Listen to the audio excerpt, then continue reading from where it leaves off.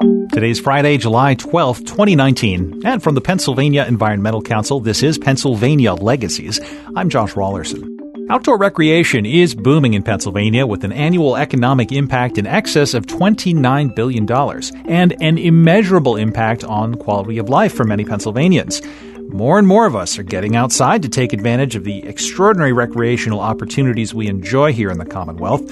But as with so many good things, access to these amenities is far from universal. Racial and socioeconomic disparities play a role in who gets to recreate and how, and outdoor recreation advocates, including PEC, are increasingly focused on issues of equity and inclusion. For people with disabilities, access can be even more limited. But resources are available to help those Pennsylvanians get out on the trail, on the water, on the slopes, or wherever they want to go, irrespective of the challenges they may have. One such resource is Dynamic Paddlers. It's a Pittsburgh-based concierge service specializing in what's known as adaptive kayaking. They provide special equipment customized to accommodate people with physical disabilities, and also specialized instruction for those whose challenges may be cognitive or behavioral. Larry Gioia is founder and principal instructor of Dynamic Paddlers, and he's our guest today on Pennsylvania Legacies. Larry, welcome. So glad to have you in the studio. Hey, thanks, Josh. Glad to be here. Tell me about adaptive paddling. What is this concept? Where does it come from?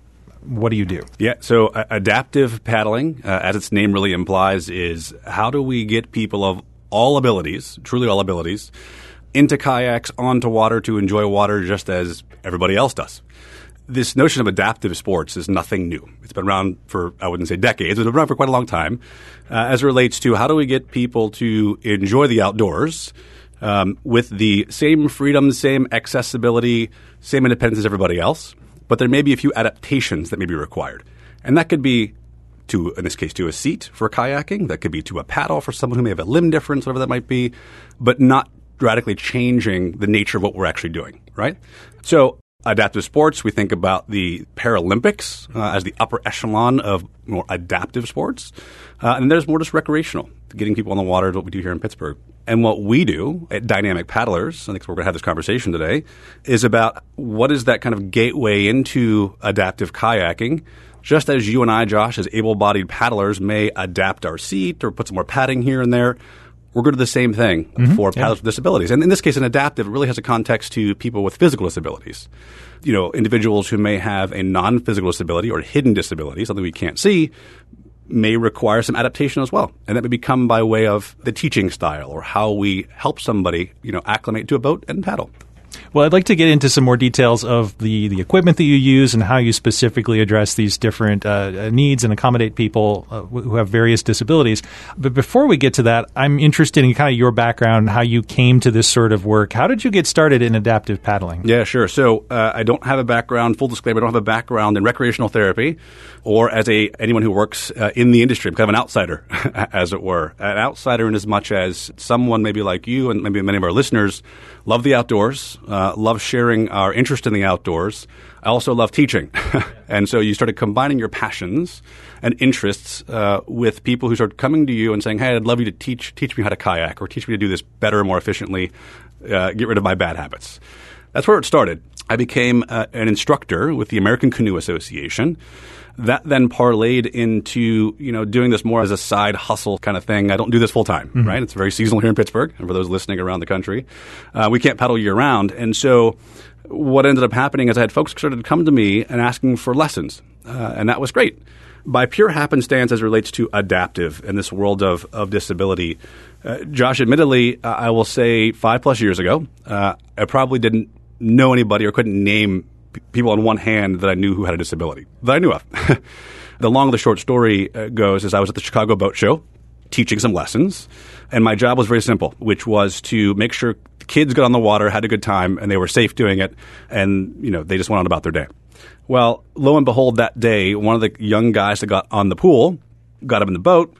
He was paddling around the pool, but he was kind of going back and forth a bit.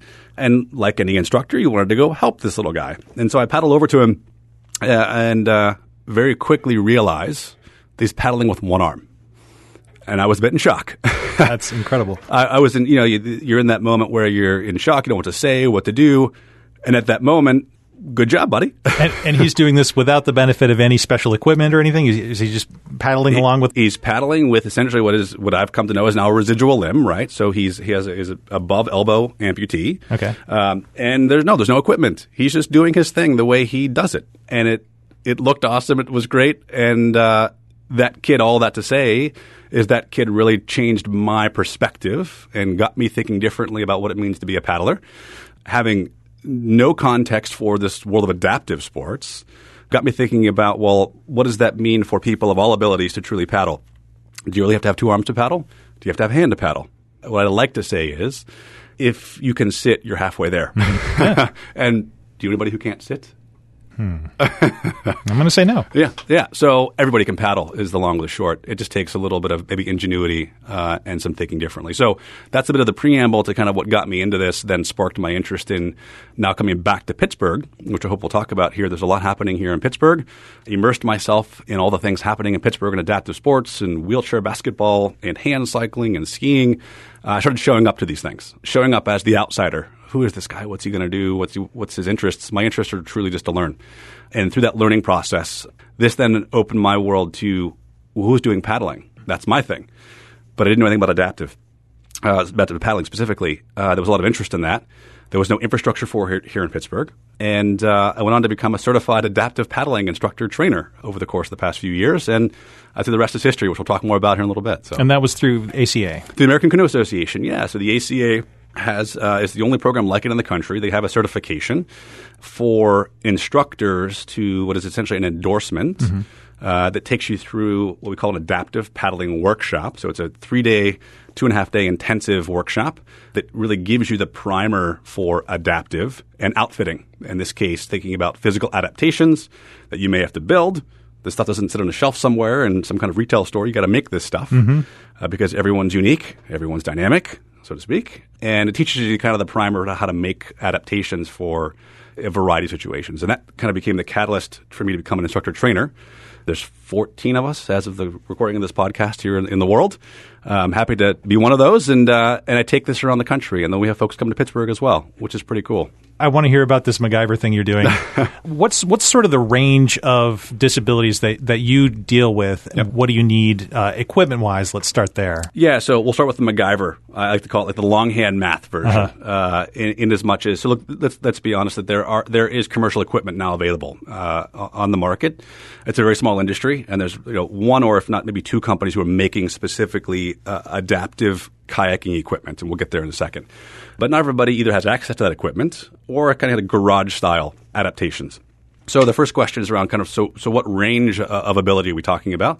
Admittedly, I can say in the past 4.5, 5 years of doing this, I have seen and worked with individuals with spinal cord injury, so SCI, in very high-level injury as well as low injury.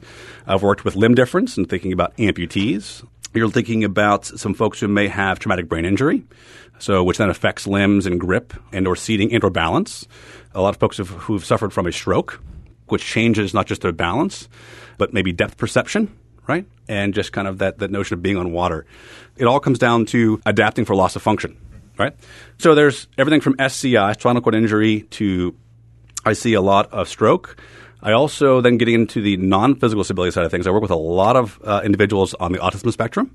And then there's a range there as well, as you can expect. And that's less physical adaptation, Josh, and more of adapting the teaching style. Right. In terms of how someone learns, which I am by no means an expert, but I've learned a lot over the years on what works and doesn't work. But I will say that the magic of all of this is that every single person is unique. And you can't generalize in any of what we're trying to do here. SCI is not SCI. It impacts everybody differently. And that's the fun that I have out of this, is that I approach every situation that we may or may not do adapt. But that's what makes us a lot of fun. And you're an instructor. Like, you figure out what's needed in terms of equipment and then sort of help the person through the process of learning with the goal that they'll be able to then do it somewhat independently in the future? Or is that's right. Kind of the case? Yeah, that's right. Yeah, absolutely. So our approach to this is it's not public programming, right? There's a time and a place for that. And I think there's some great, amazing organizations who are doing more public programming, I say inclusive for everybody. as it should be. The way I like to think about this is if we can work with an individual on a truly individual basis, hand-over-hand instruction, getting them comfortable with adaptations and then getting them on the water in a very independent and I would say comfortable manner, and then getting them moving the boat themselves, we can then help them gain that confidence that they can then go out with their friends, go out with their family, move into that public program. So along with the answer 4, we serve as that bridge to independence, fitness, confidence, so they can go do this on their own. And what's nice is we actually have the equipment so that we don't have to make it every time. I do have some commercial equipment available, which is pretty nice, that we can do this fairly quickly. Once we meet a paddler for the first time, it's on the fly figuring things out together. I don't have all the answers. I know paddling. The individual knows their ability, and together we figure it out. And that's what makes us a very collaborative experience. A lot of PEC's work lately especially involves promoting inclusivity across a range of categories, but one of those obviously is disability. We work largely in the trails space, bike trails, hiking, and so on. But we also PEC has a history of working in water trails. We have this wonderful statewide infrastructure of water trails and resources along these routes. How accessible are they, I guess is the question. Yeah, so I think it's a fantastic idea, right? As I was coming into this conversation, I began to think about, the accessibility of the physical trails that we walk, ride, run on. Mm-hmm. And then what is the accessibility of those trails? And you start looking at, the ramps that we have, either they're state-owned. You start looking at some of the private things or some of the public parks that we have. Here in PA, you've got, I would say, a good mix of I'm air quotes for those who can't see the accessible nature of getting down to the water.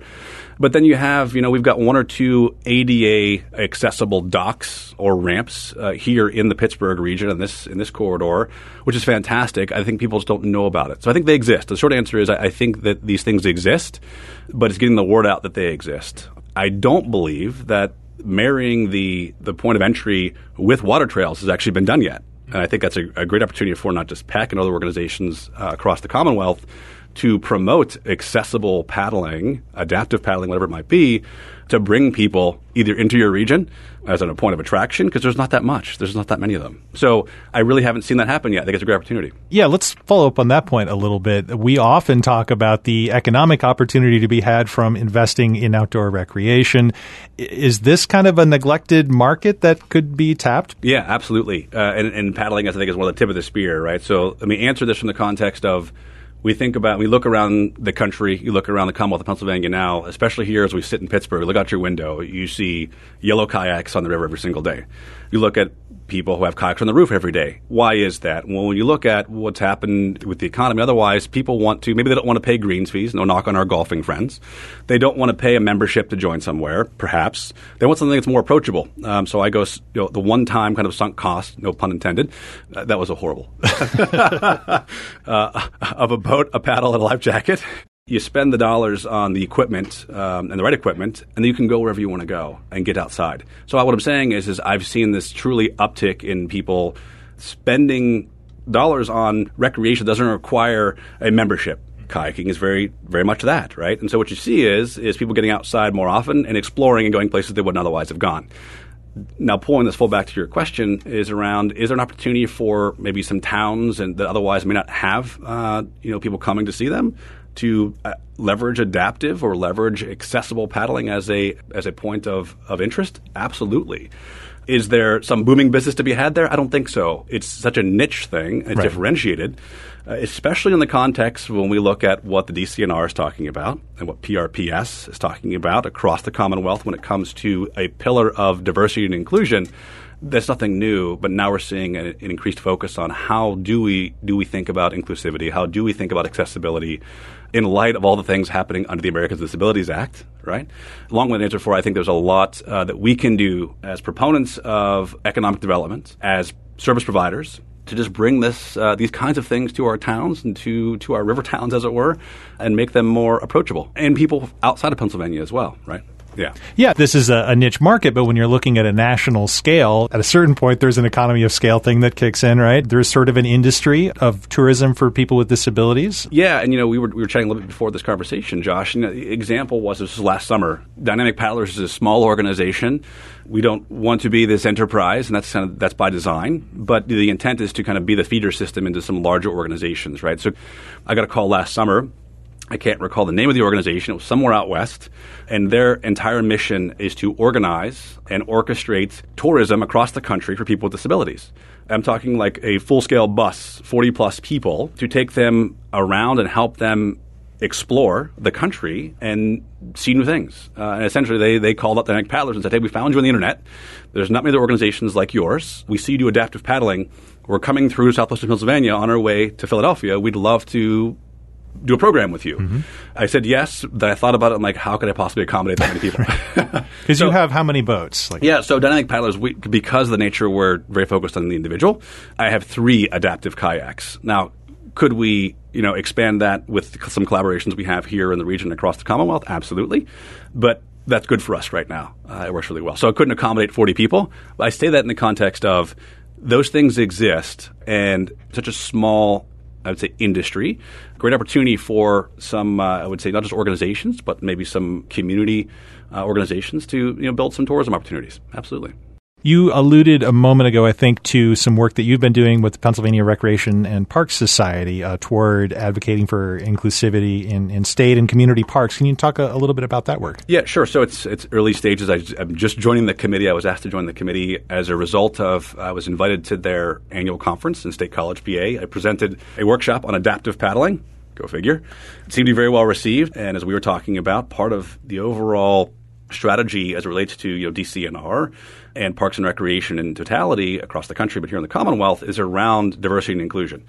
As a part of that pillar or strategy, they have a subcommittee focused on, so how do we think about sharing best practices for our parks professionals in terms of attracting people to parks, in terms of not just infrastructure, but what can you actually do here? Right. So part of our remit on the committee, and again, very early stages, is how do we better market and make things available or aware. Awareness is number one issue in all these things. Putting together some best practices around maybe as a service provider, as a program developer, what do best practices actually look like when it comes to making infrastructure, playgrounds, or that may be accessible. PRPS had organized, this committee has organized 2 community gatherings, one of which was most recently here in Pittsburgh, to just have a general kind of think tank discussion around what does it mean for accessibility? How do we define that? The next one will be held on the other side of the state in Philadelphia, if I'm not mistaken, coming up, I believe, in the fall or the spring.